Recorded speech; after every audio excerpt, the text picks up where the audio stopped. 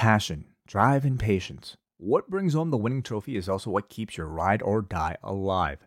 eBay Motors is everything you need to maintain your vehicle and level it up to peak performance. From superchargers, roof racks, exhaust kits, LED lights, and more, whether you're into speed, power, or style, eBay Motors has you covered. With over 122 million parts for your number one ride or die, you'll always find exactly what you're looking for. And with eBay Guaranteed Fit, your part is guaranteed to fit your ride every time or your money back. Because with eBay Motors, you're burning rubber, not cash. With all the parts you need at the prices you want, it's easy to turn your car into the MVP and bring home that win. Keep your ride or die alive at ebaymotors.com. Eligible items only. Exclusions apply. The future is a hefty responsibility and not one that we take lightly. But then taking things lightly has never been what Hefty is about. That's why we've created the Hefty Renew program that turns hard-to-recycle plastics into valuable resources like park benches and building materials. To participate, simply fill up an orange Hefty Renew bag with accepted items, tie it up, and drop it in with your regular recycling. That's it. It's that easy. It's time to rethink recycling with Renew. Particular valued resources may vary by geography. More info available at heftyrenew.com. As if they don't have too much on their plates. The Kings of Combat Sports Podcast, John and Wade. They'll talk about the things they did that day. They'll analyze the work of Vince and Triple H. Rewind to SmackDown. Rewind to SmackDown. Rewind to SmackDown. Rewind to SmackDown. Rewind to SmackDown. Rewind to SmackDown. Rewind to SmackDown. Rewind to SmackDown. Hello, everybody. Welcome to Rewind to SmackDown. It's John Pollock and Wei Ting. How are you, Wei? Have you recovered like I have over the past 24 hours? I feel much more lively tonight. Yeah, I feel fine. You know, I usually feel fine after doing the shows. I was definitely curious to see like what some of the other reactions to the show were besides you and I, and I'm happy. Oh, everyone hated this, I think. Well, I'm happy to see a lot of people like picked up on the same criticisms of like how confusing and how mind-boggling a lot of the decisions made on last night's Raw were, so that we weren't just two people on an island. Well, WWE is bringing everybody together. Yeah. You got virtual unity. I'm sure there were some defenders out there, which I just would not be able to deal with today. The defenders are more like, oh, wasn't that bad? It's that type of defense. Like, I guess they're saying it's still bad, but not that bad. Whatever that bad means to you. Yeah, it's it's only the tires out on our car, but I mean we got 3 tires. I mean, it's a show I probably would have like enjoyed fine if I just turned my brain off. You know, oh, pretty colors, wrestling, people hitting each other. I don't think you could. I think that show was one where it was just so like there's a lot of criticism you can make about WWE, but when it's like so many basic like storytelling devices that it was all within the body of the program. It wasn't even as though, like tonight, for instance, okay? I could really complain about the fact that Drew McIntyre is helping out Dolph Ziggler when these two were, the last they were involved, the two had to split up and they were having a cage match blow off. And now 6 months later, they're back together with no reasoning. Like that stuff I just expect now. Oh, I don't remember that. Well, there you go. So you can get away with that kind of stuff. When was that match? They were paired, and this was around Christmas time. They had a big cage match, and they separated the two. They had like they're falling out after being paired together. So Ziggler was a babyface? Ziggler was a kind of. I believe so, but They split them up, and they had this feud, and it went on forever. And now they were just Drew's helping them out tonight. That stuff, it's just, it comes with the territory now. I expect that stuff to just go unresolved. I mean, we have Kevin Owens and Shane McMahon who were buddies for how many months this year. So that kind of stuff, you just learn to accept. But Monday, it was just stuff like that very night that it was like, okay, if you sat down with a clean slate and were just putting together 3 hours of which no prior show would be judged against these 3 hours. Like, this was just a show that you could see gigantic craters of holes that you could poke through. Yeah, completely. It's a show that makes you wonder how much like maybe slipped through the cracks. You know, something as simple as I think putting the elimination rules into the mixed tag match concept. Something like that I feel was a big oversight that probably shouldn't have went on TV. Yes, and maybe my favorite tweet today, I'm going to try and pull it up here, but it was, okay, this is from Rob Bihari on Twitter, @RobViper, friend of the show. Alternate timeline, WCW 1998. Cyclope wins the Battle Royale to the shock of everyone, unmasks as Dean Malenko. A stunned Chris Jericho beats him in 90 seconds clean. That's good shit right there. I mean, could you imagine? Like, that to me, how do you screw that one up on Monday? You know what I mean? Yeah. Like, that one to me, it's like it's like the easiest, like, surprise pop / finish to a wrestling match. And that one just floored me. Feels like maybe they had the idea to do perhaps that traditional thing, but then maybe at somewhere along the line they thought, oh, we can't have Shane McMahon lose. We can't have Drew McIntyre lose, so it's got to be the person who can afford it. And I guess in this case, Cedric would be the one who could afford it, even though the whole concept behind the match was to basically put him over. Seriously, why did they even unmask this guy? Why did we have to reveal it to be Cedric? Like, it should have just been this anonymous guy lost the match to Roman Reigns. Well, by the end, yeah, it would have worked out better for Cedric if nobody had known that it was him under there. But, you know, they did have to answer the mystery by the end of it. I don't think they did. Why do you have to attach a contracted guy to that role as this fool? I mean, it should have just been the actual gimmick that Shane and Drew got to pick someone of their choosing. They pick someone awful, and they end up losing the match for Roman. Like, that to me would literally be still bad, but not at the level of what they ended up doing. It was just... Yeah, that would have been better if they weren't going to have the babyfaces win. You know, to have a non-wrestler take the pinfall, cost the match for Roman. Unfortunately, it was Cedric Alexander, who was a former Cruiserweight champion. All right, let's move on. Let's never talk about this episode of Raw until our final show of 2019. What else is going on, Way? We didn't get your thoughts last night on Spider-Man Far From Home. Oh, yeah, I forgot. Okay, well, spoiler-free. Is this going to be spoiler-free? Yes, I think so. It's only been out for a week. Okay, that doesn't cross... that's breaking the rules to talk about what happened in the movie. Well, I mean, I'll tell you that I really enjoyed it, and I think I'll probably even enjoy it more on a second viewing. It's that type of movie. So, I thought it was very well done. I thought a great follow-up to Endgame, and I really liked a lot of the twists. Was the mid-credit scene a big pop in the theater? Yes, it was. It was enormous in mine. As was the end credit scene. Yeah, that one. The mid-credit one was larger in my theater than the end credit scene. Mm-hmm. No, I mean, it's planting a lot of great seeds for the next iterations of this franchise, which is proving to be like one of Marvel's. Obviously, it's Spider-Man, but I mean, like as a trilogy, it's shaping up to be perhaps one of its best, rivaling Captain America. Yeah. What I like about the mid-credit scene, and this is not giving away anything, it's that there's a stun part. And then it's like a punch to the face at the end. And it was great. I was like, wow, that was a scene. It was one of my more favorite ones. I look forward to talking about it in depth with you at some point. Yeah, this has been a great discussion. Vague movie reviews with John and Way. Maybe you and I should... maybe are we allowed to talk about the Tobey Maguire Spider-Man, or has it been not enough decades yet? I think, well, that we can talk about, I'm sure. Yeah. But we'll save that for another time, and I'm sure we'll be talking about Far From Home whenever we get to it, perhaps a year and a half from now with our MCU reviews. Way, I have been noticing that it is the summer season, and I'm having a really hard time when I go out. It's so sunny out. I wish I had a snapback hat, and I'm wondering if there's any sales going on that might be able to get me a really stylish-looking hat and maybe some other apparel. Well, you're in luck, John, because I imagine you, John Pollock, are a patron of the Post Wrestling Cafe. Day one. That's good to know.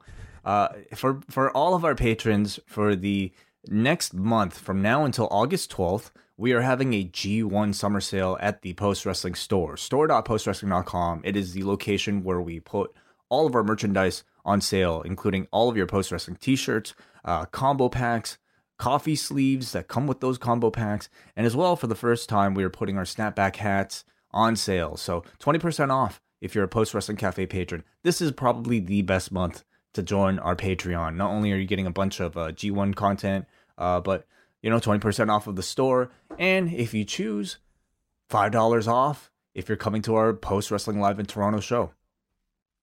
Awesome. So go check that out. That sale is going on throughout the G1 store.postwrestling.com. This coming week on the site, we have all our regular shows. The British Wrestling Experience will have a new show out on Wednesday. Thursday, we have 3 great guests joining us on the Cafe Hangout. We're going to be chatting with Court Bauer of MLW, Brandon Doherty, the genius behind the Wrestling Arcade phenomenon. He's working with Rob Naylor on this book project. Can you tell us a little bit more about this way? Well, they started a Kickstarter for... Basically, I think everybody who listens to us knows by now what Wrestling Arcade is, but I think this is more of a collection of wrestling's greatest scenes illustrated in 8-bit digital form, the same beautiful renderings that you've seen in GIF form for, I would say, years now on Twitter. So we'll be talking to Brendan and Rob about the whole concept behind Wrestling Arcade, their previous works with, of course, Being the Elite, as well as Joey Janela Spring Break, and maybe just a bit about, wrestling Twitter in general. Awesome. Looking forward to chatting with all 3 of them. Thursday, we'll have Braden and Davey with Up Next, and then Friday, it's the return of Rewind Away for all members of the Post Wrestling Cafe. It is Rewind Away number 40, and we are going to be reviewing Wrestle Kingdom 11 from 2017, headlined by Kazuchika Okada versus Kenny Omega, along with Tetsuya Naito versus Hiroshi Tanahashi for the Intercontinental title, which I was very nervous because come Monday, I had not started this 5-hour show, and I have worked very diligently with my schedule to carve out specific times where I just sat down to watch this, and now I'm at the main event. So I'm in good shape right now. I feel when it comes to watching some of these long shows and we've got to do the show at the end of the week, it's the closest I'm ever going to get to a fighter that's cutting weight. And I know how much I've got to do, and I've got to pace myself, and I can't get distracted, and I've got to hit my mark by a certain time. You're water loading. You're Yes. water loading yourself with New Japan Pro Wrestling content before the G1. Yeah, well, when it's Wrestle Kingdom and you got to cut that weight in the week, that means you've not been in ideal shape throughout camp. You got a lot to cut in the final days. Beautiful analogy. Yeah, I just started. I just concluded the New Japan Rumble, which I think if you're going back and rewatching the show, you could probably skip. Yes, yeah, not mandatory viewing. Then on the weekend, it's a crazy weekend, so just cancel all of your plans. Tell your family, you know what, guys, I'm going to have my headphones on all weekend because Post Wrestling has me covered.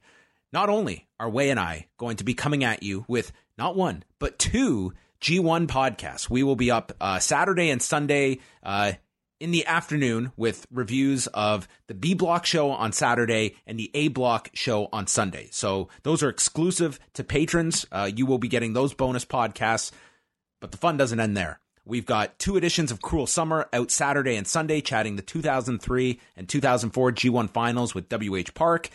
And then into the evening, Saturday night, it's a doubleheader. Wei and I are going to be covering Fight for the Fallen, while Braden and Davey are going to be covering Evolve 131. On the Up Next feed. On the Up Next feed, correct. Wei and I will be going live after Fight for the Fallen, so if you are a Double Ice Cap or Espresso patron, you can watch that show live with us and call in. And then Sunday night, it concludes with Extreme Rules, with Wei and I doing another live show on Sunday night following the show from Philadelphia. A lot of great stuff. And if you want to see Braden and Davey do their review on video, they will probably be streaming it or at least recording it and uploading it in video form to the BDE's YouTube channel. So look for BDE Official. With their brand new camera, you watch, it's like they're right there in front of you. It's that good. Yeah. It's crystal clear. All right. We don't have a ton of news to go through. So at the end of our SmackDown review, we're going to preview Extreme Rules because we're probably not going to have time for that on Thursday's Cafe Hangout. So stay tuned for that. But a few little news and notes going on. Kota Ibushi apparently suffered an ankle injury on Saturday in Dallas during the match with Kenta. He did not state when it happened, but I think everyone can narrow in on that pescado to the floor when Kenta throws the kick and Kota starts grabbing his ankle. And when you watch it, you just feel like Kenta maybe missed the mark because he was supposed to hit the ankle or something. Looks like Kota he messed up his ankle. I don't know if it's a sprain or what it is, but he showed a photo of it and it's all swollen and bruised, and said that on Tuesday he was able to walk 100 steps, and on Wednesday his goal is to walk 200 steps, and then he's got to work on Saturday and Sunday and Monday. A terrible time to be injured. I mean, we are in the midst of G1 now. The first night of matches are over. So if he were to be taken out of this tournament, one of the top stars, it would be a major headache. It'd be a major headache, I'm sure, for anybody who entered any sort of pool for the G1 who might have chosen Kota Ibushi to win a block or even the whole tournament. So there's no way. There's no way this is going to take him out. This guy's going to just go. I guarantee you. And we're going to watch him on the weekend and be amazed at what this guy does on this. Like, an ankle injury sucks, but it's not like it's, like a partial ligament tear or something that is going to be that we know of. Well, that we know of. You're right. Right. So, chances are I agree with you. I think because it's Kota Ibushi and because I think there's a lot riding on all these G1 performances, I don't see him being taken out of the tournament either. But if I was New Japan, I don't know if I'd put him in a tag match on the undercard of this upcoming Saturday show. If he's having any trouble getting around, he should not be in that tag on Saturday. That's an easy replacement. He's got Evil on Sunday, and I would work the match around the injury so that it's just incorporated into the story, that you don't have to be doing all your high flying. It's a known injury and you work around it. Yeah, it would work out. Perhaps maybe even part of the reason why he tweeted it out, but I expect to see him, and I hope we get a full 100% Kota Ibushi for the rest of the tournament. AEW has announced that Chris Jericho, we knew he was going to be part of Fight for the Fallen, but given that we were just a couple days out and no match was announced, I don't think anyone was expecting him in a match. And what they are promoting is that he is going to be given a live microphone, and you have no idea what he's going to say. Well, I love it. I think it's great. I mean, it'll probably be his and Hangman Page's last public appearances before their title match at All Out. And I like that they're saving Chris Jericho's appearances for their big shows because he is the biggest star in the company at the time, for the time being. And I think his appearances should be kept special. But I like the idea that even him cutting a promo is a detraction. So yeah, it's definitely the right thing to do. I'm looking forward to it. What if the lights go out, his music plays, and there's a cardboard cutout of him in the ring for 20 minutes? That would be interesting too. There are people like John's referring to the canceled StarCast appearance, of course, where Chris Jericho replaced himself with a cardboard cutout. There are people that stuck around. I feel for a good 10 minutes. Dude, Fight's feed just showed it for the whole time. Yeah, and it wasn't until Matt Striker told people kick people out that they would leave. But no, I mean, I don't think he'll pull off a stunt like that. Did you hear Booker T's reason for removing himself from StarCast? I did. I read it in your update today. It's a very strange story. So Conrad and StarCast, they announced Booker T for Labor Day weekend. He was going to be doing a meet and greet. And then Booker T last week announced that he would not be at StarCast as previously advertised. So today he explained that he did StarCast back in Las Vegas in May. And then he showed the screenshot of his text message exchange with Conrad Thompson. And on June 10th, Conrad sent him a message stating, "Are you available to do meet and greet on August 31st?" And they agreed to it. He was advertised, and he had made the decision after StarCast 2 that as a WWE guy, he was not going to do any more StarCasts. So when he got this message from Conrad, he did not realize that he was being booked for StarCast. I don't know what other convention you would associate with Conrad Thompson, especially on Labor Day weekend. But that was his story, that he thought he didn't realize he was being booked for StarCast, and he insisted that WWE had nothing to do with his removal from the convention. Right. I mean, it's plausible, definitely plausible that he didn't realize August 31st and Conrad Thompson that this show would be for StarCast. What has Conrad Thompson ever promoted outside of StarCast? Like, he's never done any of these conventions. Like, the guy is, to me, like, synonymous with StarCast, and you just worked with this guy. Yeah. I mean, I find it a little bit tougher to believe now because I know Booker T is somebody who, with the podcast, is keeping very up to date with everything going on in wrestling.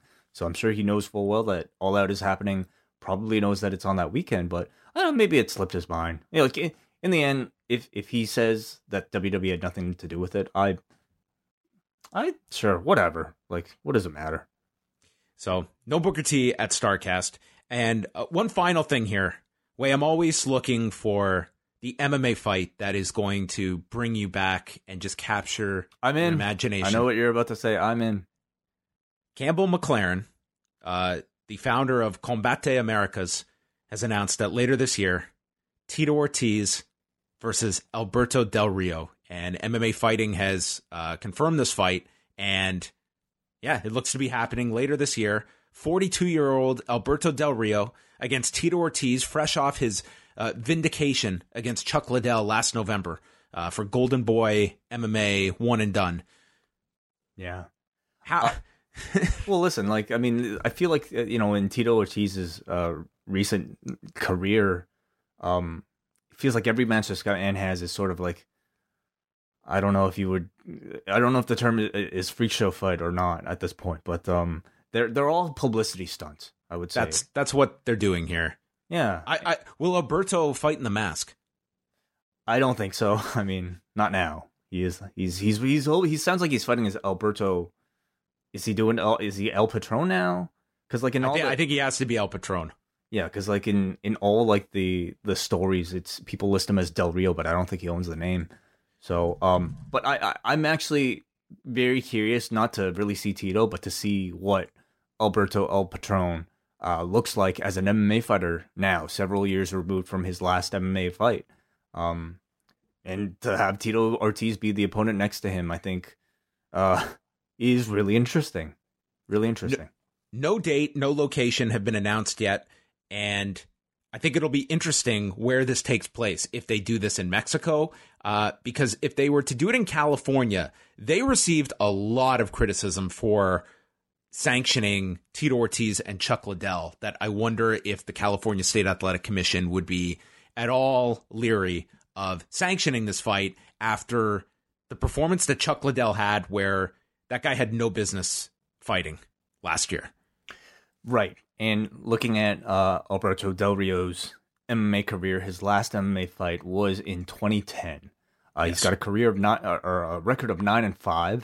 So, you know, can you break it down for us, John? If you were to basically think about it right now, what do you think this match would look like? I think this would be Alberto El Patron, who has probably not done any kind of competitive wrestling in a decade, that would be lit up by Tito and probably taken down with ease and finished.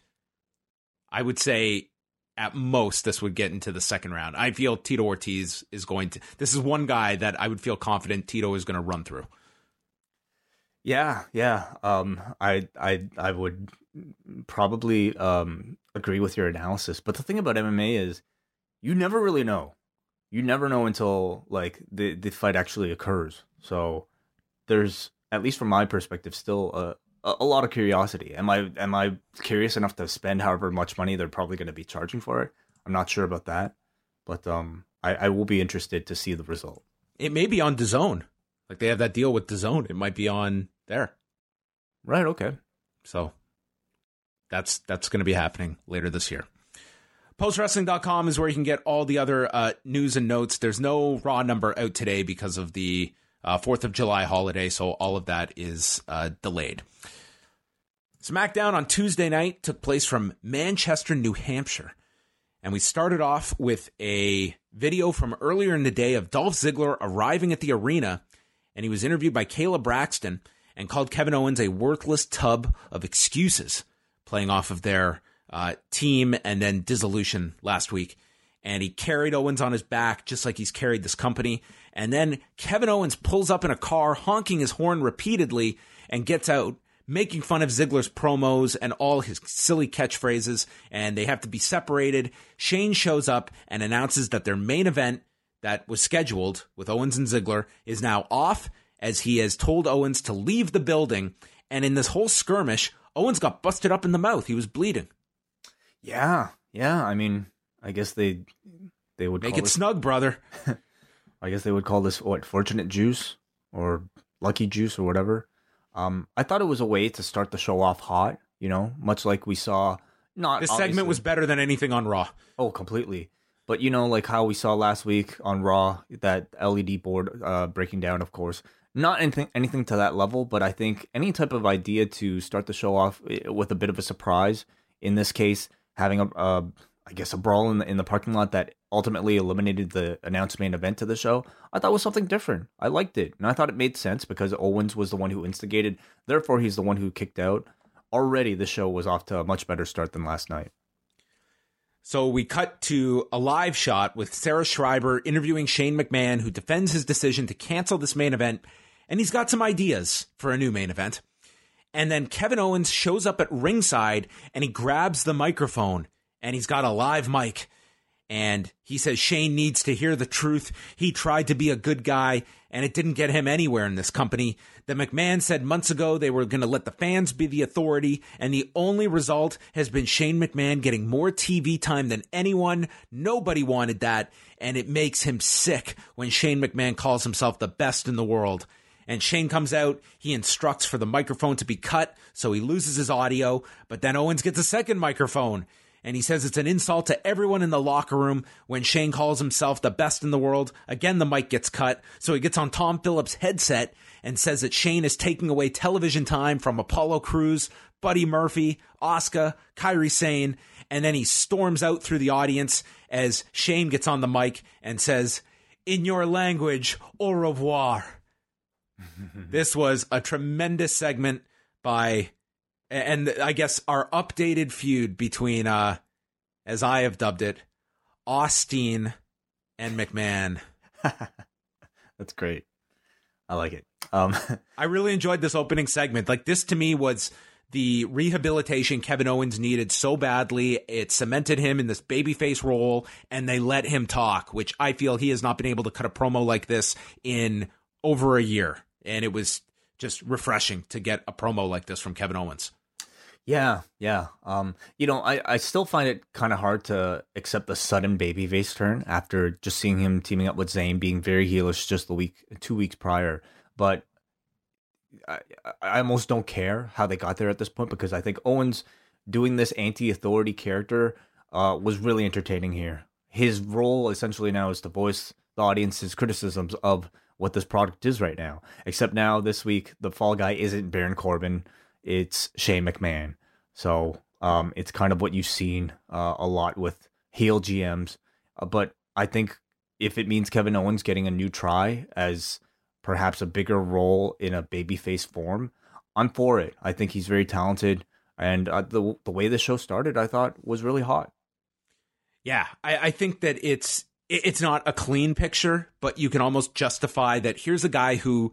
he has all this history. We know he hates Shane McMahon, but he was also a kiss ass that was just trying to get ahead by endearing himself to the McMahons. And that didn't work. He got left off WrestleMania. Fuck it. He is out of patience of waiting his turn, and now he can be his unfiltered self with his disapproval of Shane McMahon. Are we coming to realize that Kevin Owens' babyface turn took place on the Lillian Garcia's podcast? The yes. Chasing Glory podcast with Lillian Garcia? Yes. Wow. Okay. Yeah. That should be the storyline, is that they play some clips of that, and he's now going to get less television time because he spoke out in the media about the company and his role. The media, yes. And then Shane can say, you know how we deal with people that have unflattering things to say about us on podcasts. Damn. So Kevin Owens, afterwards, he exits the arena and, in theory, had left the building. Finn Balor versus Shinsuke Nakamura was next. Non-title match. Nakamura did a inset promo stating, "No more tag team." So that was it. That was the breakup of Nakamura and Rusev.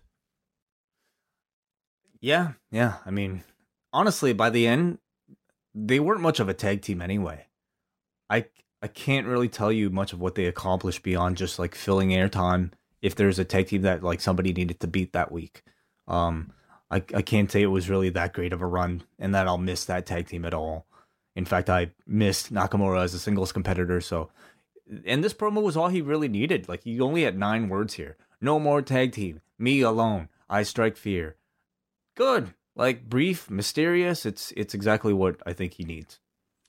Balor had his own promo. He's known Nakamura for 15 years. He's an artist capable of painting a picture of chaos. But tonight he's desperate to get his career back on track, but not at his expense. I appreciate the chaos reference. I thought that was quite clever to whoever scripted that. That is true. Yeah. But man, I feel bad for the person who had to write the rest of this promo because they had to like forcefully jam artist extraordinary in here.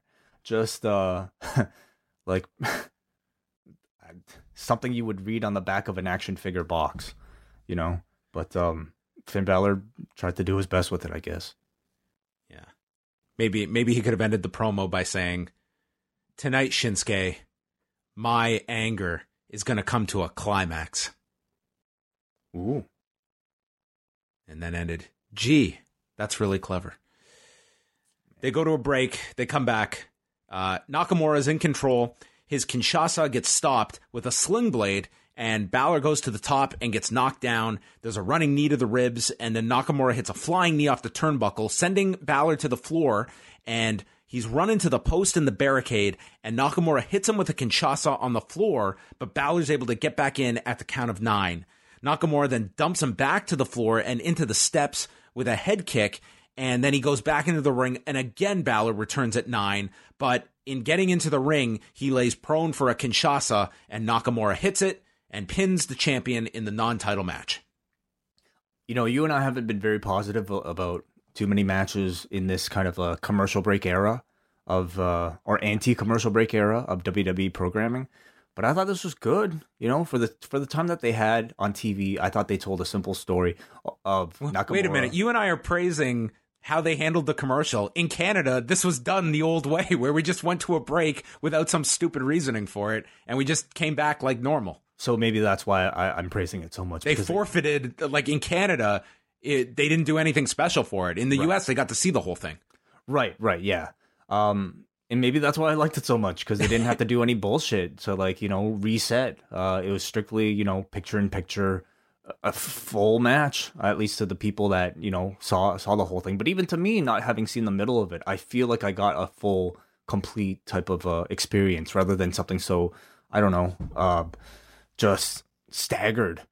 But I thought the story was really simple. It was just Nakamura wanting to basically trying everything he can to win via countout, like a coward that he is, which is, I think, a very different approach from your typical WWE, rather formulaic match. I thought it made Nakamura look pretty menacing. In the end, he got the clean win anyway. He, like, you know, not only multiple times managed to do the whatever video game thing of, like, attacking the guy and then almost beating him, but once the guy came in, he hit his finisher and won, I would say, relatively clean over against Finn Balor. So I thought, you know, this was a great reintroduction to Shinsuke Nakamura. If anything, I feel like the hiatus almost helped him. It kind of allowed you to forget maybe the lackluster run he had prior to this. It almost made me miss him a little bit. So I feel like if this is his turn to be taken more seriously, this was a good start. Yeah, I thought this was a really good match. I mean, you know, not to overhype it or anything like that, but I thought it was a really TV good match. It was well done. Yeah, I enjoyed it as a TV match. I would like to see them continue this program, and it certainly breathed some life into Nakamura, who has just been flatlining the last few months. Yes. Shane was with Drew McIntyre and Elias. They said that Reigns, they had him where they wanted, And then they had that mishap with Cedric Alexander, but Drew has to point out that they still won the match. And then Shane recalled, yes, we did. Yeah, I guess ultimately the idea was that, like, because Cedric got a number of hits onto Shane and Elias and nearly cost them the match, they're treating it like what is it? Roman's treating it like it was some type of moral victory. But because the match was so brief, with only 2 minutes, like, it was only 2 minutes long, it did not come across that way at all. It just came across like these baby faces are kind of idiots. Yeah, so. I'm waiting for that UFC post-fight presser where the guy that lost by knockout says, yeah, but I did get some punches in before the 2-minute knockout. Yeah. Ziggler walks in, and he's upset with Shane for canceling the match with Kevin Owens. Shane calls Owens a cancer, and Shane puts Ziggler into the main event tonight against Roman Reigns, and the three of them will be out with Ziggler in his corner. And Dolph likes this idea. And this was where you might have had issue with the Ziggler and McIntyre lack of... It was more so, I didn't even think about it at this point. It was when, in the main event, Drew was, like, helping up Ziggler. And I remembered that the last time these two were involved, they had this feud together, and it ended with Drew killing Dolph and sending him off TV. Short-term memory, man. Well, that's it. I mean, it was 6 months ago, so I guess it's... Especially with Dolph Ziggler. Like, who could keep track of this guy's, like, babyface or heel turns? They aired a video package for Kofi Kingston and Samoa Joe, and then Joe did a tape promo. He said last week he showed compassion and offered clemency to Kingston and his loved ones, and he knew Kofi would not take it because he's everything that he said he was. He sees the hustle behind what Kofi does. He's going to beat him down to the bare essence of what he is and then put him to sleep and take the WWE Championship. And this was our only involvement with Joe tonight. Yeah. Joe nor Kofi had matches. They both just cut promos. But, you know, again, this was the level of quality you would expect from Samoa Joe. I think he's one of the few in this entire roster who could actually come across as scary and intimidating. So I do feel like, you know, they peaked last week with this program with that excellent in-ring back and forth. This week it was just more like a reminder, hey, this match is happening. So as a result, I don't know if it's necessarily a match or feud that feels that hot. And I don't know how many people look at it seriously like Samoa Joe has a chance to beat Kofi Kingston. But it's a match I'm looking forward to nonetheless. Yes, we'll go over this in our preview of where they go with this. Kayla then brought in Nikki Cross and Bayley for the contract signing. Have you heard about Kayla's interview on Lillian Garcia's podcast this week? I have not. It is, I've only seen like notes on it. I haven't heard it. It sounds like this woman had the most awful childhood you can imagine. It's just heartbreaking. What she endured. So yeah, it's, listen to it for yourself, but it sounds like, man, she really kind of bared her soul on this podcast. Well, I will be subscribing to Chasing Glory with Lillian Garcia, a show that I have not paid that much attention to until recently. So, cool. Bayley then noted that, Kayla brought in Nikki Cross and Bayley to the ring for the contract signing. Bayley said that Alexa didn't show up again and says that her and Nikki are alike because when Bayley showed up, she too was starstruck and got manipulated and learned quick and therefore became a champion all by herself.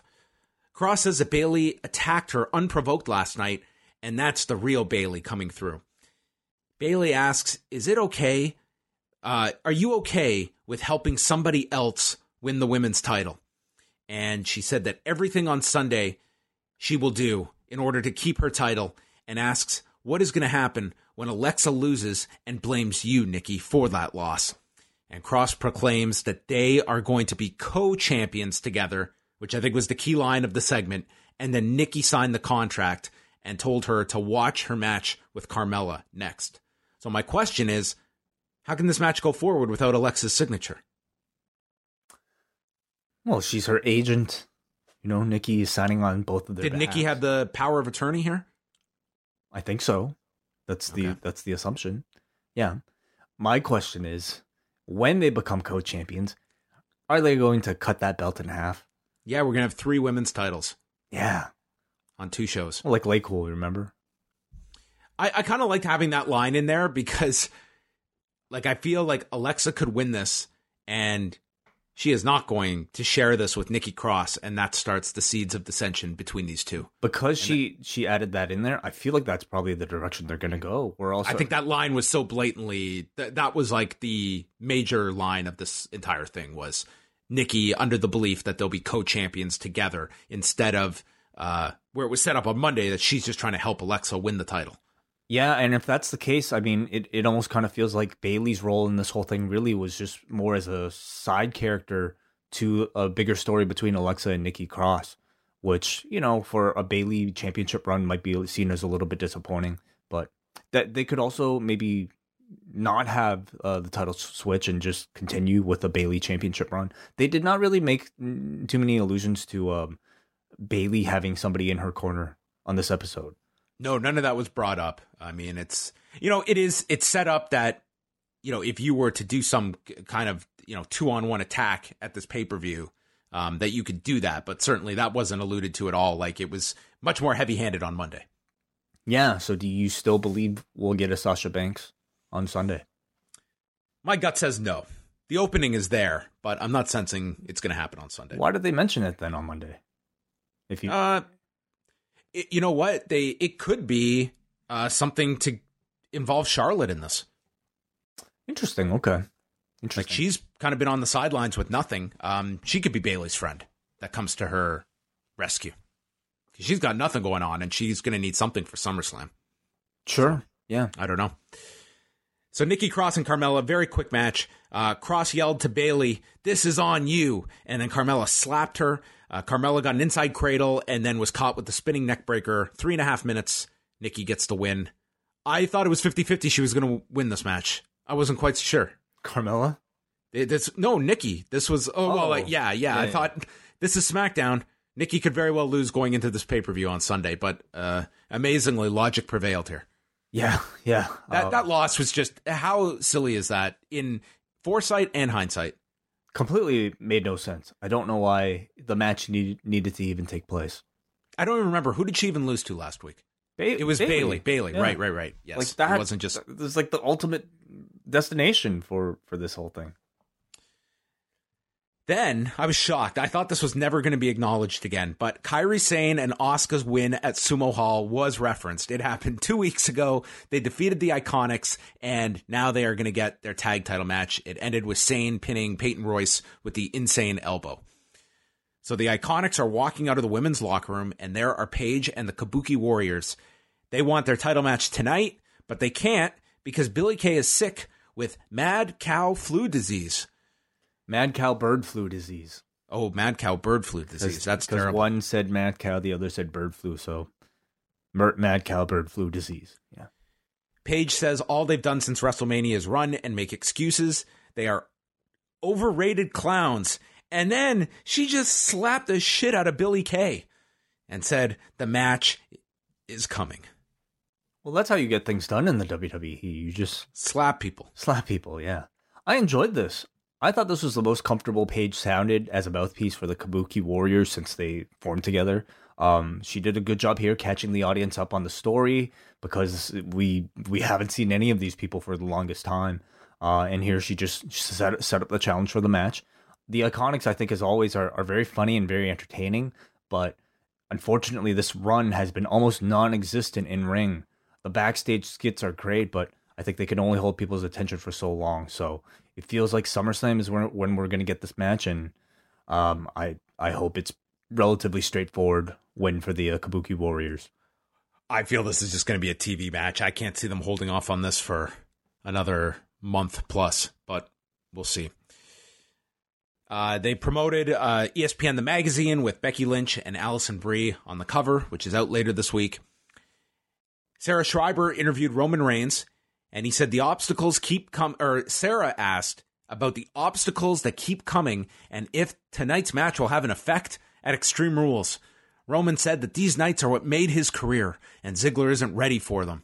And this Sunday, him and Undertaker are going to do their thing in the ring, and they're going to rest in, and he made the peace sign. Rest in peace. Yes. So that was something. Well, I mean, yeah, he did rest in peace in the Roman Reigns way. Yeah. So cool. Then we had production slip up here.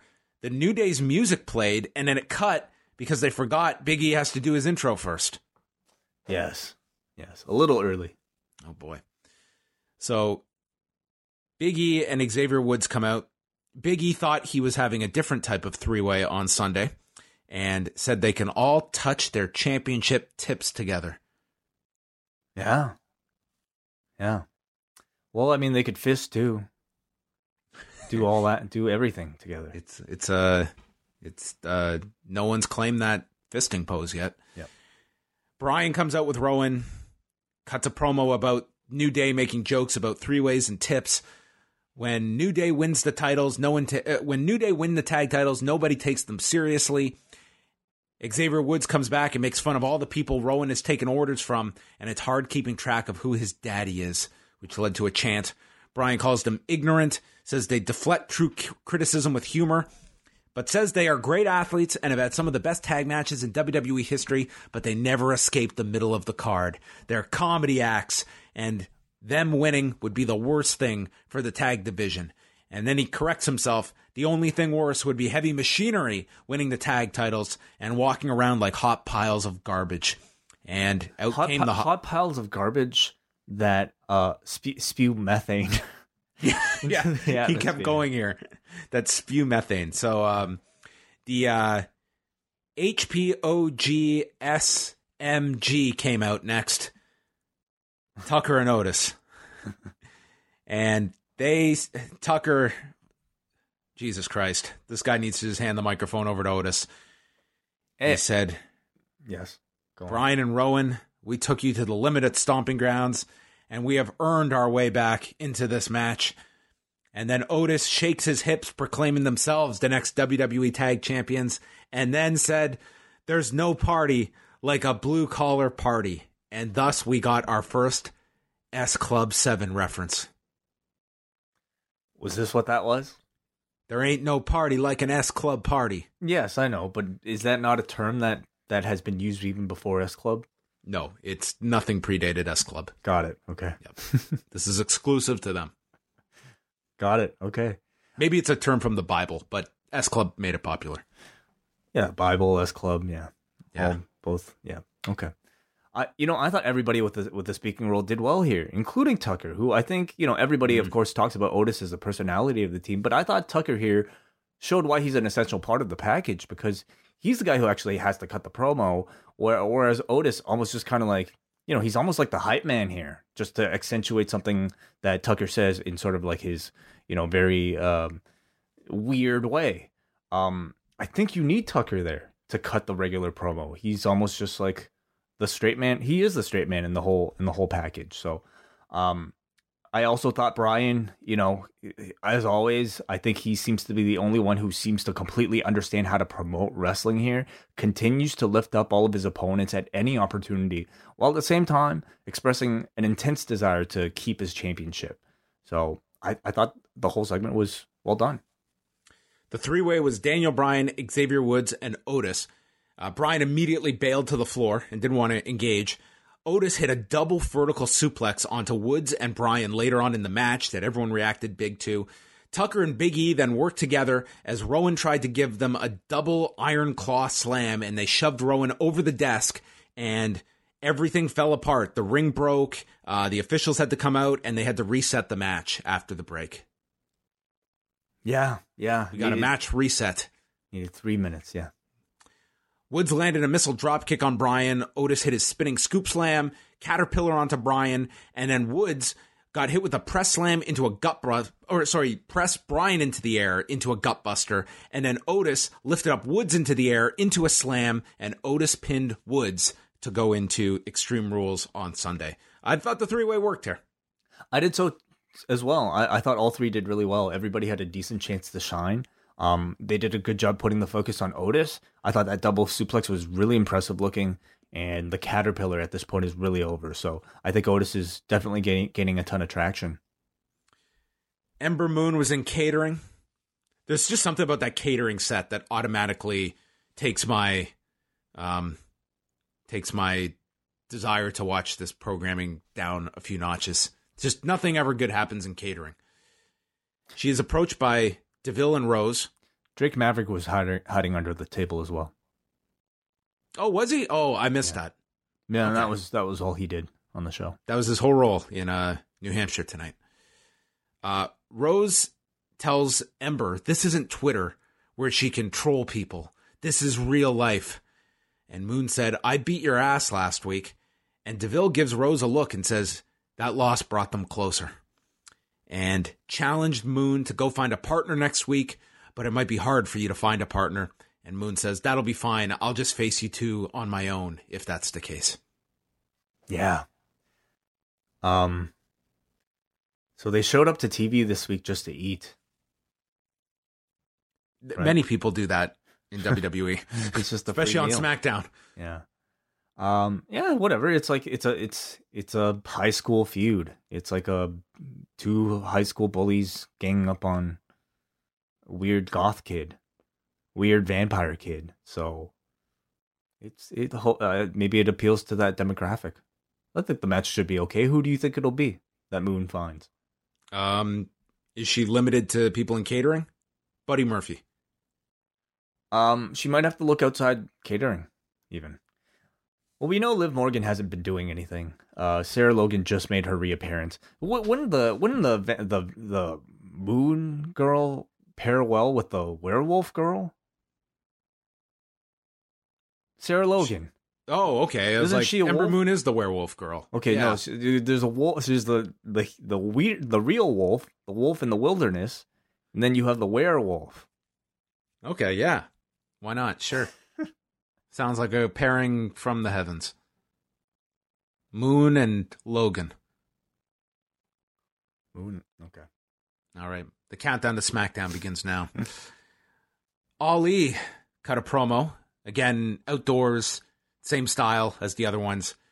He says, when you see evil, you're supposed to run, but he runs towards it. I wonder, is Kota Ibushi going to be running towards evil on Sunday or away? With that ankle. He's not going to be running anywhere. Yeah, it'll be limping towards evil. He says it's not because he is not afraid. He has plenty of fears, but evil can only win when the good stand by and watch it. And he saw evil as a police officer, even among those that swore to fight it. Evil only wins when you don't show up to fight. And that is the message to those dealing with their own evil. I can't watch these segments now without hearing John Williams track underneath, like the superhero. Oh, okay. Yeah, like an Avengers theme. Yes, yeah. Well, I think we need like an orchestra underneath all these promos. They tried that. Like they tried to really dress up like these promos with music and also like the cheesy B-roll. I like them better like this. The B-roll I did not like. Yeah, I'm such a fan of these. I don't know how much they do for like anyone else. I don't really hear people talk about these segments all that much, but to me, consistently, they are some of the best promos on WWE TV. I think they aren't just like full of great delivery, but they feel like they're the words of a genuine adult human being with something to say, not somebody who has to, recite awkward lines fitting in catchphrases or nicknames. He actually has like interesting thoughts. Here, he got a little bit political, even talking about seeing corruption in the police force when he served. To me, it's like a sophisticated level of like thought that you rarely see on main roster WWE TV. So I continue to just love these. I like that they're just different styles of promos that they're experimenting with and feel comfortable having guys do. Like, yeah, some promos that take place in catering, and then others that feel like they're actually real. Aleister Black is on a split screen with an empty chair. Must I go any further? Tom Phillips notes that both sides have signed the contract for Extreme Rules, but the opponent is choosing not to identify themselves, which prompts laughter from Aleister Black. I applaud you. It's really really smart.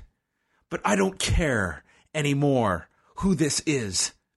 And with that, a mysterious man walks into the shot around the empty chair. And he walks around and he's playing musical chairs by himself.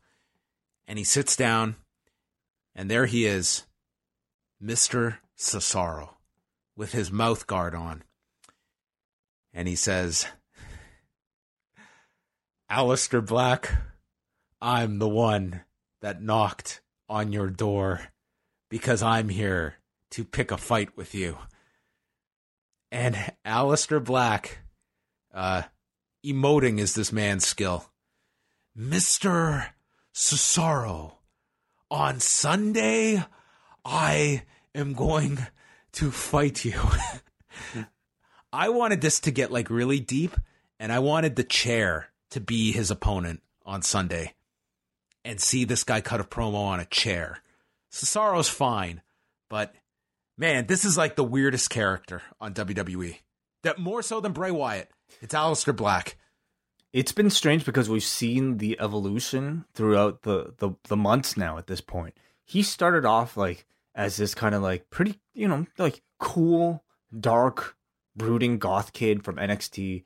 And then all of a sudden, like, he just started to like turn into this like over the top comic book like supervillain. To the point where it's become like laughably over the top. Like I'm talking like Matt Hardy, broken Matt Hardy type of over the top. But who knows? Maybe it'll work for him. Do you think this was originally the plan? I don't know what the original plan was. He's been working with Orton on the house shows, has he not? Yeah, which seemed like that would be like, this feels like an introductory opponent for Black to just kind of beat. So I don't know if you rush to Orton for that role so quick. That maybe they save Orton for, maybe his next. Like I'm not expecting a program out of this. I'm expecting Black to just beat this guy. Well, at the same time, like Cesaro feels like he's been doing something with No Way Jose. I don't know how deep that was supposed to go, or if that was just all a distraction so that you wouldn't think that he was the Aleister Black guy. I'm not sure. But I'll say I in ring, it's a match I'm definitely looking forward to. Cesaro and Aleister Black. No doubt Aleister Black needs to win this one though. We get a close-up of Shelton Benjamin, and he is asked if Dolph Ziggler can beat Roman Reigns and prove it should be him. And his eyes go all over the room, and then he says, well, but he is not mic'd. And he just walks off. Yeah. I take back what I said. This is the weirdest character in WWE next to Aleister Black. Yeah, I do think so. But I'm intrigued. Okay. Yeah. Hey, if you're telling me whether I would prefer this or like, take X generic, promo from a WWE babyface or heel, talking about the same shit. Like all of Drew McIntyre's promos lately to me have been incredibly generic, and I can't tell you like what really what he says after any of them, other than like just it's the same like empty threats, and then that's it. This is at least something different. Kayla was with Kofi Kingston and asked him about his controversial hand gesture to Samoa Joe last week. And Kofi says that nothing Joe says or does can affect his mindset, and he will do anything to get inside his opponent's head. And in turn, Kofi got into Joe's head last week and then hit him with the Trouble in Paradise. Joe could be his toughest challenge to date, but beating him will put him on the road to being one of the greatest champions of all time. Mm-hmm. That was all.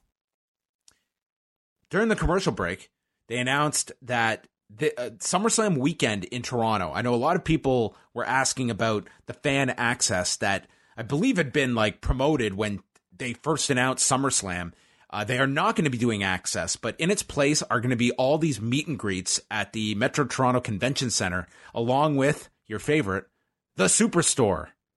So you can buy all your merchandise. So that's going to be going on SummerSlam weekend with all these different meet and greet sessions that they'll be doing that weekend. All right. And they are expensive. How much? I think like the top VIP signings are like $500. Damn. Roman Reigns and Dolph Ziggler was the main event. Shane McMahon came out with Drew and Elias, and Shane was on commentary.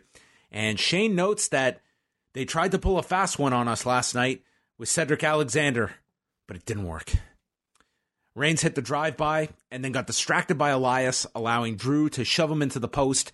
And Ziggler took over here, shoved Reigns into the barricade, then got caught with a Samoan drop. Jumping DDT gets blocked. Reigns fires back with clotheslines.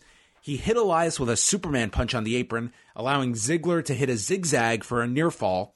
Reigns came back with a Superman punch. Ziggler kicked out of that. Reigns called for the spear, but this is when Drew McIntyre pulled his former enemy to safety on the floor, and Reigns dove over the top rope onto Elias, Drew, and Ziggler, taking them out. Crowd was into this. Shane got into the ring, distracted Reigns, allowing Ziggler to super kick Reigns and on the floor. And then Kevin Owens returned and hit Shane with a stunner and then ran out through the crowd. So Shane was taken care of. Reigns then blocked a zigzag, speared Ziggler, and pinned him. And they were clearly against the clock because as soon as that 3 count was hitting, they had the trademark sign up and this show was off the air. The signature went up even before the pinfall began. It was really, they have never cut it this close, as I can recall, to get off the air. Yeah, it was certainly a bit of a rush. But I thought it was, it was a decent, maybe average main event, I guess is what I would say. But considering with the fare we've been getting lately, I think average might as well be like 5 stars. This was good. This was good. It's unfortunate that, with a rush ending like this, there's no real time to digest the win for Roman. So therefore, no real lasting image of him, being on top. All that momentum gained from this match before the pay-per-view. So overall, we might be judging this one on a curve, but SmackDown, by sheer fact that everything made sense, I thought was miles better than Raw. We had some good matches even. I thought that the build for the tag team title match was well done. It elevated that match into a match that I'm actually looking forward to. Nakamura versus Balor I thought was well done for the TV time that it had. Ali is always good. We finally have an opponent for Aleister Black. And even Nikki and Bayley, I thought there was some forward momentum there. Yeah, this enormously better show than Raw on Monday night. I totally bell curved this show and probably would give it a higher rating than a typical week, but man, it was, back to earth. Hopefully. What is up with the inconsistency of all these shows? I have no idea. I have no idea what company I'm watching each week. We'll find out what happens on Sunday. Is this the type of product we're going to get? Maybe one show is going to be awfully bad so that then the other one feels really good. And then next week they'll switch so that by the end we'll just kind of we'll be watching both shows to see which one might be the good one. Yeah. Our new executive director is a 10-year-old. Might actually not be that bad, actually. So we head on over to the forum. Tonight, they gave this a 6.77. Wow. Yeah. Sure. There you go. A more positive view of Raw. Paul from New Jersey writes, last night I went to go watch the Home Run Derby and would miss Raw for the first time in a while. Sounds like I got lucky, and I don't think John was being too negative. SmackDown was pretty good tonight. The KO work shoot stuff was fun. Cesaro's playing the gatekeeper for Black works. I just don't care about Shame or Romus. Shame or Roman. Yeah, no, the autocorrect was doing a number on Paul's. Yeah, man, Paul, this has killed him. When that's in the main event, it's easy to turn off the show early. Still a decent show. I'm going to Extreme Rules. The pay-per-view usually delivers what main events? We'll talk about that in our preview. Okay.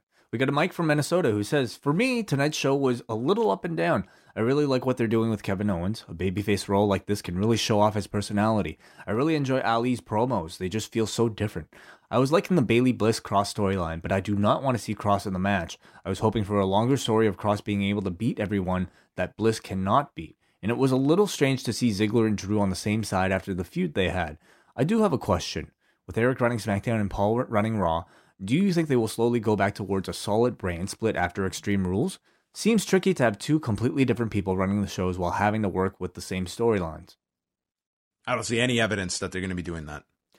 Yeah, I think the reason why you're seeing the wild card is so that Fox and USA and really the WWE they are basically taking all the help that they can get to try to make sure that all their stars are on every show. And until Fox starts happening, I don't see that changing at all. If in fact, I'd probably see it continuing even more. So it'll be really interesting to see how two, supposed distinct executively directed shows may look like. Yeah. Also worth noting, they have stopped even bringing up the wild card. Like this week, they didn't. I don't think they mentioned it. I don't even think they mentioned it last week. So, Yeah. I certainly have stopped counting. Or is anyone else? I don't think anyone is paying any attention to it. I just think they believe that anyone can be on any show. Okay, can I try? You can try, sure. Okay, is Ziggler Raw or SmackDown? SmackDown. Okay, I think. Yeah, Owens is SmackDown, right? Yep. Okay, Nakamura, Balor, both SmackDown. Yep. How about Drew Raw? Yes. He showed up here. Joe Raw, so 2. Oh, yeah. Joe is Raw, right? Yeah. Yeah, he is. Okay, Kofi SmackDown. Nikki Raw. Nikki Cross is on Raw. Yes. Yeah. How about Carmella? SmackDown. She's SmackDown. I think so. The Iconics are both shows. Kabuki Warriors, SmackDown. I'm amazed that I'm shocked you know this because I'm like getting stumped when you is Ember Moon is on SmackDown. She moved. She's SmackDown. Yeah. Roman SmackDown. New Day SmackDown. Heavy Machinery. They're SmackDown too, right? I think they're SmackDown. Can I phone a friend? I'm going to say SmackDown. What else? So what is it? It's 3? 3 right now. So Moon, Rose, Deville, I think all SmackDown. Ali, SmackDown. Alistair, Cesaro, 4. Oh, Cesaro. And that's 4.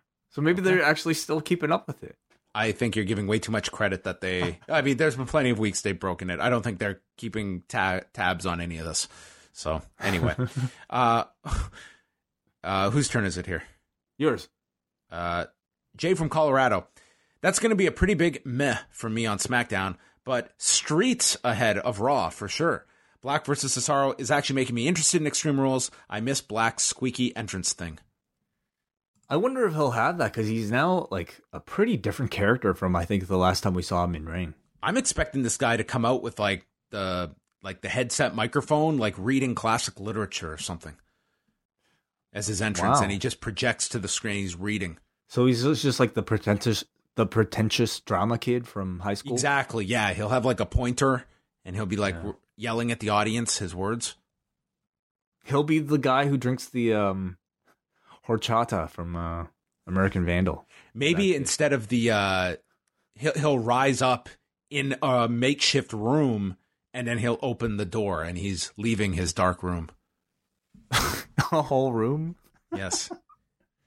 And then inside like the dark room box. is the Alistair Black mirror Ooh, wow. that we can't see. This is how I keep myself entertained. There, I'm disappointed that we might be getting the end of the dark room promos, but hopefully more promos from Aleister Black to come. All right, let's take a quick look at this Extreme Rules pay-per-view happening on Sunday from Philadelphia at the Wells Fargo Center. They did officially announce this on Tuesday, the Revival versus the Usos for the Raw tag titles, involving 2 teams from Raw, correct? Yes, I believe so. So there we go. 1 for 1 on title matches that make sense. There's a few here that don't. Yeah. Is this a rematch? They've had matches before. Like in the build up to this? I mean, they had a match on Monday. But against each other. I can check for you while you give me your pick on who won. Either my memory is just terrible or I've seen way too much. Anyway, it's going to be it. I look forward to the match. Like that's the thing is that with all the builds to any of these TV shows, I think you can criticize them. But in ring, like the talent is there for all of these to deliver. And even if this was a match that was only on the kickoff, I mean, last month I feel the kickoff match was like one of the better shows of the whole show. So as long as they get the time, I think the Revival and the Usos will have a really hot match. Didn't they have their match at Super Showdown Revival what and I'm the thinking Usos? of? I'm looking this up right now. I thought that they had a match on the kickoff. It was the Usos defeated the Revival at Super Showdown. Super Showdown. Okay. Well, there you go. Okay. So it is a rematch. Your prediction? I think the Revival keeps it. This should be the start of something. I would hope that the Revival should have the tag titles for a little bit. Yeah, I think so too. I mean, I just don't see, what hot potatoing the titles at this point would do anything for anybody. The Revival have really, to me, yet to make their mark as tag team champions. This has not been a significant run at all. So that if the Usos, even if they did win it, it would just as much mean nothing. So why not keep it and then prolong the chase a little? There's 10 matches announced. They have not slated what is on the kickoff show. So I guess this is a candidate. The Cruiserweight title match is probably the favorite.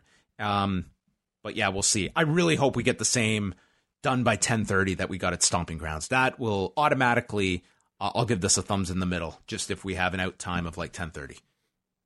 Well, 10 matches, I mean, I feel like they can get through that. WWE, typically when they have a card this long, they'll do one of the matches that's a minute. Right, yes. Okay. Braun Strowman, Bobby Lashley, last man standing match.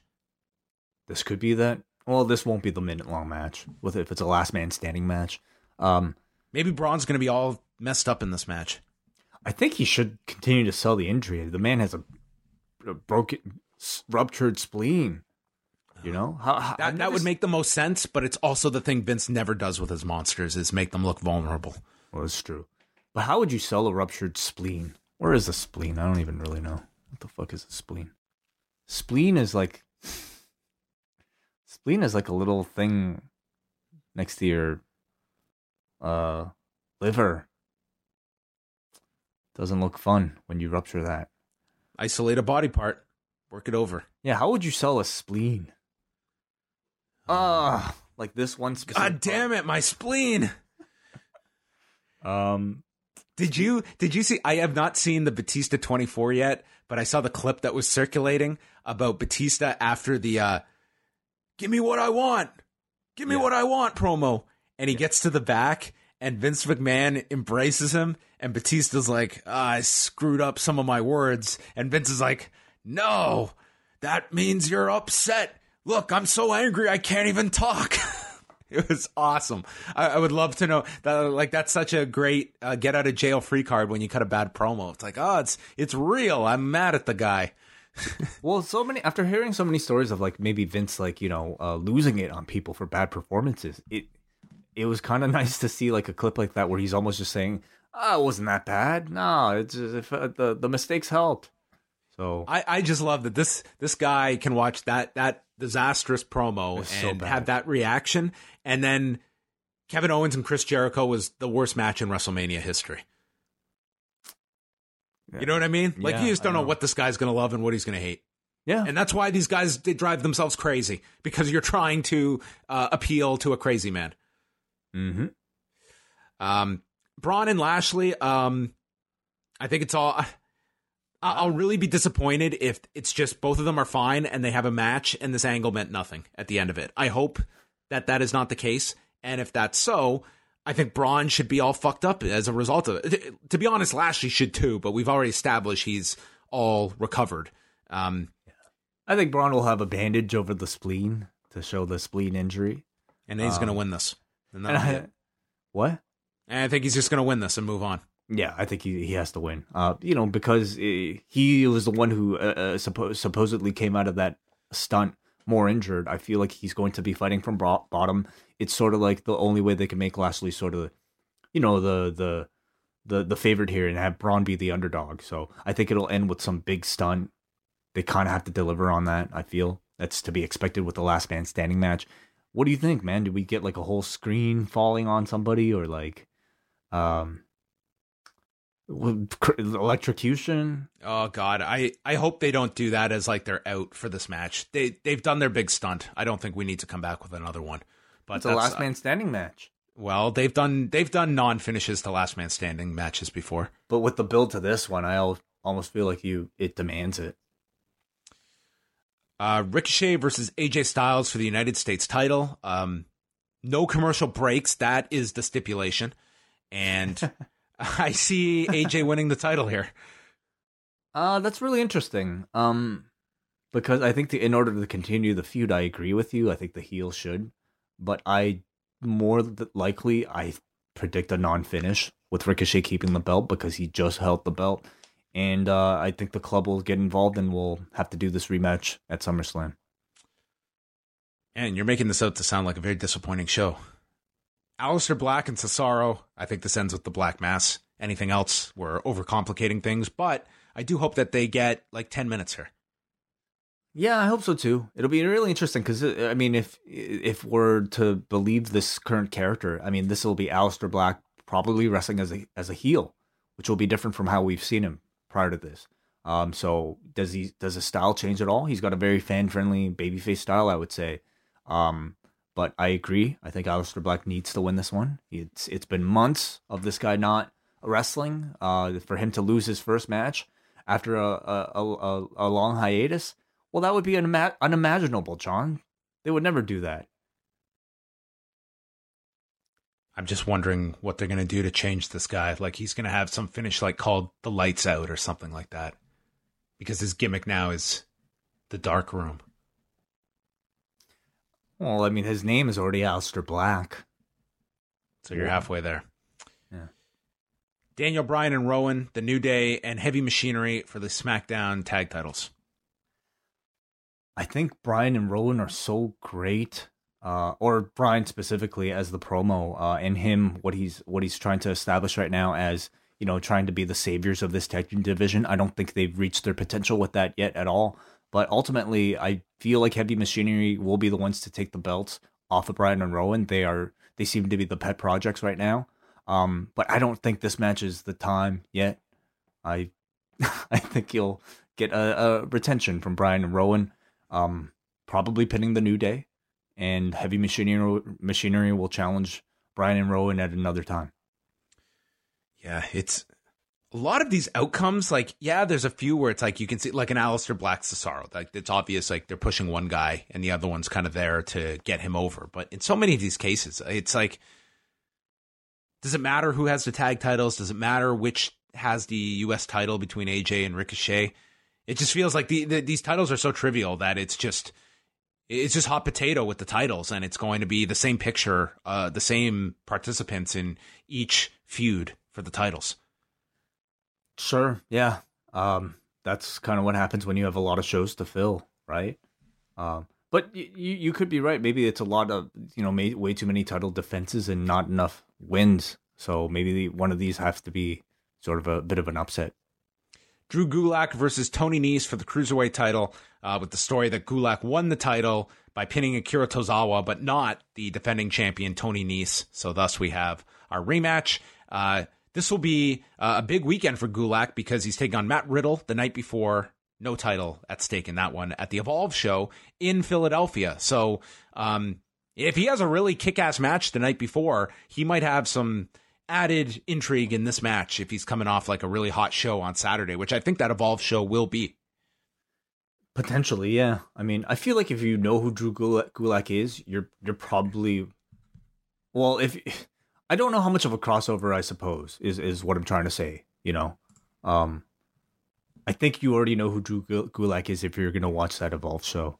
But it's interesting to see how they'll book him in the Riddle match, because I certainly don't see him beating Matt Riddle, yet I can't see Drew Gulak losing to Tony Nese on the day after. And it's tough. He's in his hometown, too, so, man, what do you do? Yeah. You don't just put him over. You mean the Evolve show? Well, both. He lives in Philadelphia. Oh, they're both in Philadelphia. No, Gulak is. His niece is from New York. No, I mean both shows. Oh, both shows are in Philadelphia. We're in a Who's on First little... yes, Evolve and Extreme Rules are in Philadelphia. Right. I wouldn't hate if Drew Gulak beat Matt Riddle, but I don't see that happening because they seem to be saving Matt Riddle for more. Yeah, I don't either.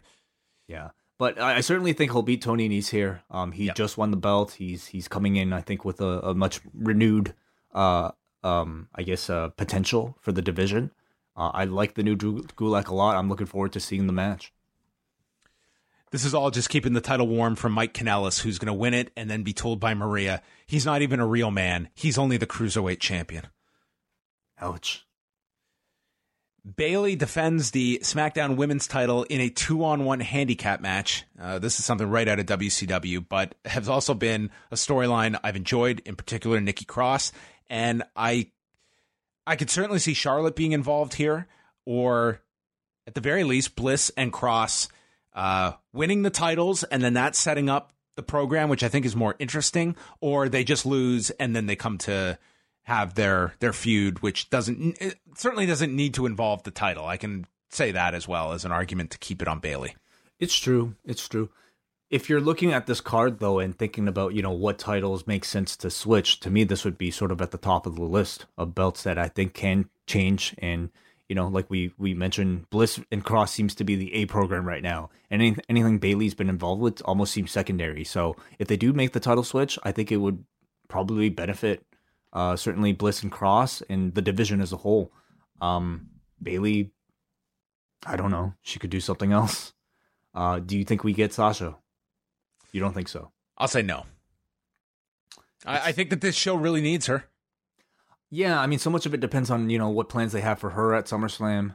I think if the Kabuki Warriors beat the Iconics before that, I think a Bayley and Sasha versus the Kabuki Warriors would be a great SummerSlam match. Maybe I could see them doing that. I think you do. My prediction is that we do get Sasha. I will say, Sasha deciding to leave as she has, it's totally, to me, re-energized her for if she comes back.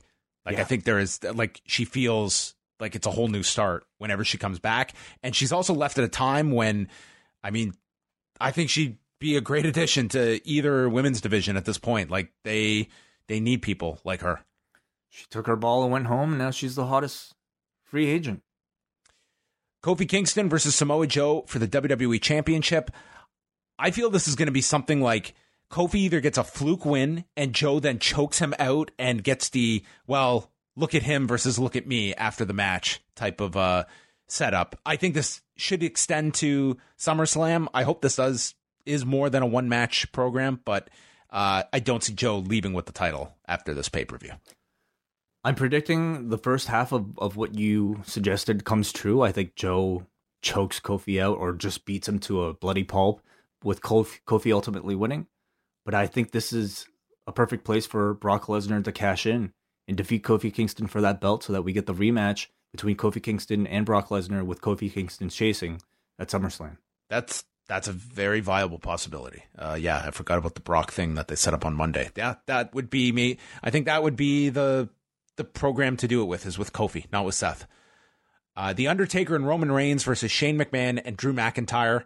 After watching this tonight, I really wish they had this idea with Owens for weeks and weeks, and it led to, imagine if they had been teasing this dissension between Owens and Shane, with Owens starting off as, Shane's this kiss ass to Shane, and all these little comments just start building up, and Owens is starting to get irritated with Shane, and it culminates with the match we got on Monday, but it's a hidden figure, and it turns out to be Kevin Owens, who has finally turned babyface and has come to Roman Reigns, who needs a partner, and that's the match for Sunday. I think that would have been so much more intriguing than this Undertaker match that I find this to be very flat.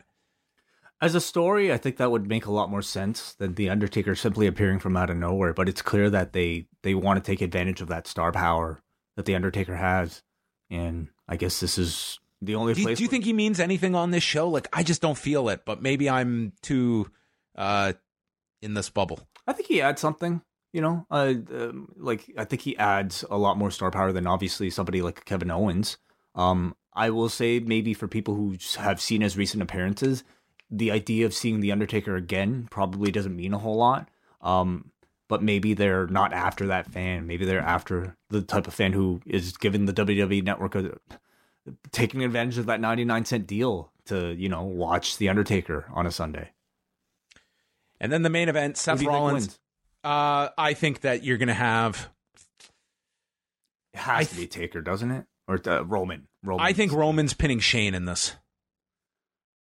Or is he pinning Drew with the ultimate goal to eventually avenge his loss to Shane? I would hate if we've got another month of Roman and Shane to Isn't that shore the up ultimate that destination? loss. Because what else is Roman doing for SummerSlam? And then maybe you get Taker and Drew. I think Taker and Drew 100%. I think that from the get-go, I think is where this was going. So you could do something where Drew pins The Undertaker in this, and that leads to the reason for the match at SummerSlam. Or you could do... Man, you can't pin The Undertaker just like that, though. Well, to me, it's like the only reason The Undertaker should be here is for Drew. Right, yeah. But now who takes the pinfall, I guess, is the question. Well, if you have The Undertaker take the pin, it's something memorable. It's something notable. I don't see Roman losing, and I don't see Drew losing. So your options are Taker or Shane taking the fall in this. I think Shane could take the fall, but I don't think he will because he has. What if it's The Undertaker pinning Shane, and then Roman still has not got his fall on Shane, and everyone else is protected? I think they've been so protective of Shane though that ultimately, like I believe they will want to keep him strong so that Roman will ultimately be the one to beat him. Therefore, I think it'll be Roman pinning Drew because Drew can lose. You know, I feel like he lost to Roman last time. Right? You are right about Roman and Shane. And I think ultimately it's like everything they're building up to is that Shane is all over TV and it's a loser leaves town match or something with Roman and Shane and Roman sending Shane home. With Owens thrown in there somewhere. Yeah, Owens is in this whole thing too. So you're right. Like that's, He'll probably get involved. Maybe. He probably gets involved in some. I'm going to say Shane takes the fall in this. That'll be my prediction. Yeah, they could get away with that. I'm going to predict Drew with Roman pinning him, but either way, I predict the babyface is winning. And then Seth Rollins and Becky Lynch versus Baron Corbin and Lacey Evans in the winners take all mixed tag team Extreme Rules match for the WWE Universal Championship and the WWE Raw Women's Championship in a last chance match for Corbin and Evans. This stipulation, dude, is 2 lines on Wikipedia. Well, on my screen, it's 3. Oh, but depends on your font size. I guess so. Does this main event? Yes. I think you could go with the Taker match, but I feel they're going to go with this. I think so, too. I don't feel like, the amount of buzz for Kofi Kingston versus Samoa Joe to be in that spot. I don't even really feel it for Taker and Reigns. So this is Rollins and Becky Lynch teaming up together. I think this will be the main event. Any chance for Baron Corbin and Lacey Evans to be double champions by the end of the night? No. I think Becky is... I think you could get something... We'll see how they lay this out, but the idea of Baron tapping out to the Disarmer, I see as very possible. Didn't she do that? Who did she beat? Kanellis. She beat Mike Kanellis. Yes. Right. That was kind of confusing because why was she allowed to tap out a man? Because that was the rule last week because it was what they wanted to do last week, and then this week they were acknowledging the actual rules that they had set up. So it's all in what is the best idea for tonight and has nothing to do with structure or any semblance of logic. So with this being an Extreme Rules match, though, does that mean... Well, that means Becky can probably tap Corbin. I guess so, yes. Legal. That's my prediction. Becky pins Baron Corbin. I think so, too. And they'll want that picture everywhere. Yeah. So, I have enough confidence that I think because especially if this is going to be a main event, they will lay this one out with some clever spots like we kind of got previews of on Monday. Without the commercial bullshit attached to it, I think it could actually be kind of fun. Okay, I'm going to isolate that clip and I'll play it back on Sunday. Kind of fun. I do not have high hopes for this one, but yeah, I think it'll be better than the individual singles matches we got at Stomping Grounds, but that is faint praise when comparing. But we'll see. With Stomping Grounds, it ended up turning into a pretty good show. This one, I think it has the potential. Like when you look at this lineup, Like, again, it's always the case. Once you get to the pay-per-views, like, I feel this will be a good show. I don't know if it's going to be a great show. I don't know if in a weekend where we're going to be getting Fight for the Fallen, 2 G1s, the Evolve show, I don't know if this is going to be among the best shows of the weekend. But I think that this will be, I think it's going to be fine and maybe overachieve. I think it'll overachieve. I mean, that's because I think our expectations are always so low for all of these shows. Like going back to, man, Stomping Grounds we had low expectations for. Super Showdown, we certainly had low expectations for. And that show, I don't even remember it by now. What was before that? Before Stomping Grounds, it was Super Showdown. Sorry, before Super Showdown. Before Super Showdown, it was Money in the Bank. Money in the Bank. I don't remember shit from like anything. So, anyway, yeah, I agree. I think like storyline wise, if we get a Brock Lesnar cash in for this show on top of, actually, that would probably be the only big thing. Yeah, I think that there's a very good shot of that happening. You're right. With SummerSlam coming up, they need to set that up. And Kofi is probably the best person for Brock at SummerSlam. I wouldn't be upset with that at all. Mm-hmm. And I think you have to get Charlotte involved too. Maybe this doesn't happen at the pay-per-view. Maybe it's the next night. But I mean, I think that the women's division, like, it is really missing Charlotte in there. And coupled with Sasha, like, I think that's really kind of hurt things. And it's pretty much been the star of the women's division over the last month it's been the character work of Nikki Cross, more so than any of the in-ring stuff. Sure, yeah. She's been getting a shot. Lacey Evans, of course, has been getting a lot of TV time. But I would say that's kind of to the detriment of everybody else in the division. There are a lot of people in those women's divisions that seem to be just in the back burner without anything to do. All right, so before we go, of Extreme Rules, Fight for the Fallen, I'll group the G1 together, and Evolve. Rank for me your most anticipated in order. I think it would be the G1. Probably the A Block show on Sunday. Okay. I'm looking forward to the B Block show as well on Saturday. I think those two are 1 and 2, followed by Fight for the Fallen, and then honestly, like the Evolve show, I'm sure will be a good show, but there's a great deal of the roster that I'm not all that familiar with, and ultimately, it's like I'm sure Adam Cole and Akira Tozawa will have a great match, but it's just like, is it a match I'm dying to see? Not really. So maybe Extreme Rules ahead of that. Okay, interesting. How about you? There. Yeah, I put the G1 shows at the top, followed by, I think I'd put AEW there, followed by Evolve, followed by Extreme Rules right now. I'm looking forward to the Evolve show. My issue is that I don't know when I'm going to have any time to watch that this weekend. So I don't even know if I'm going to get to watch that until like Monday afternoon or something. So I'm not even going into this weekend thinking I might get around to watching that show. We'll see. Well, that's why we have up next.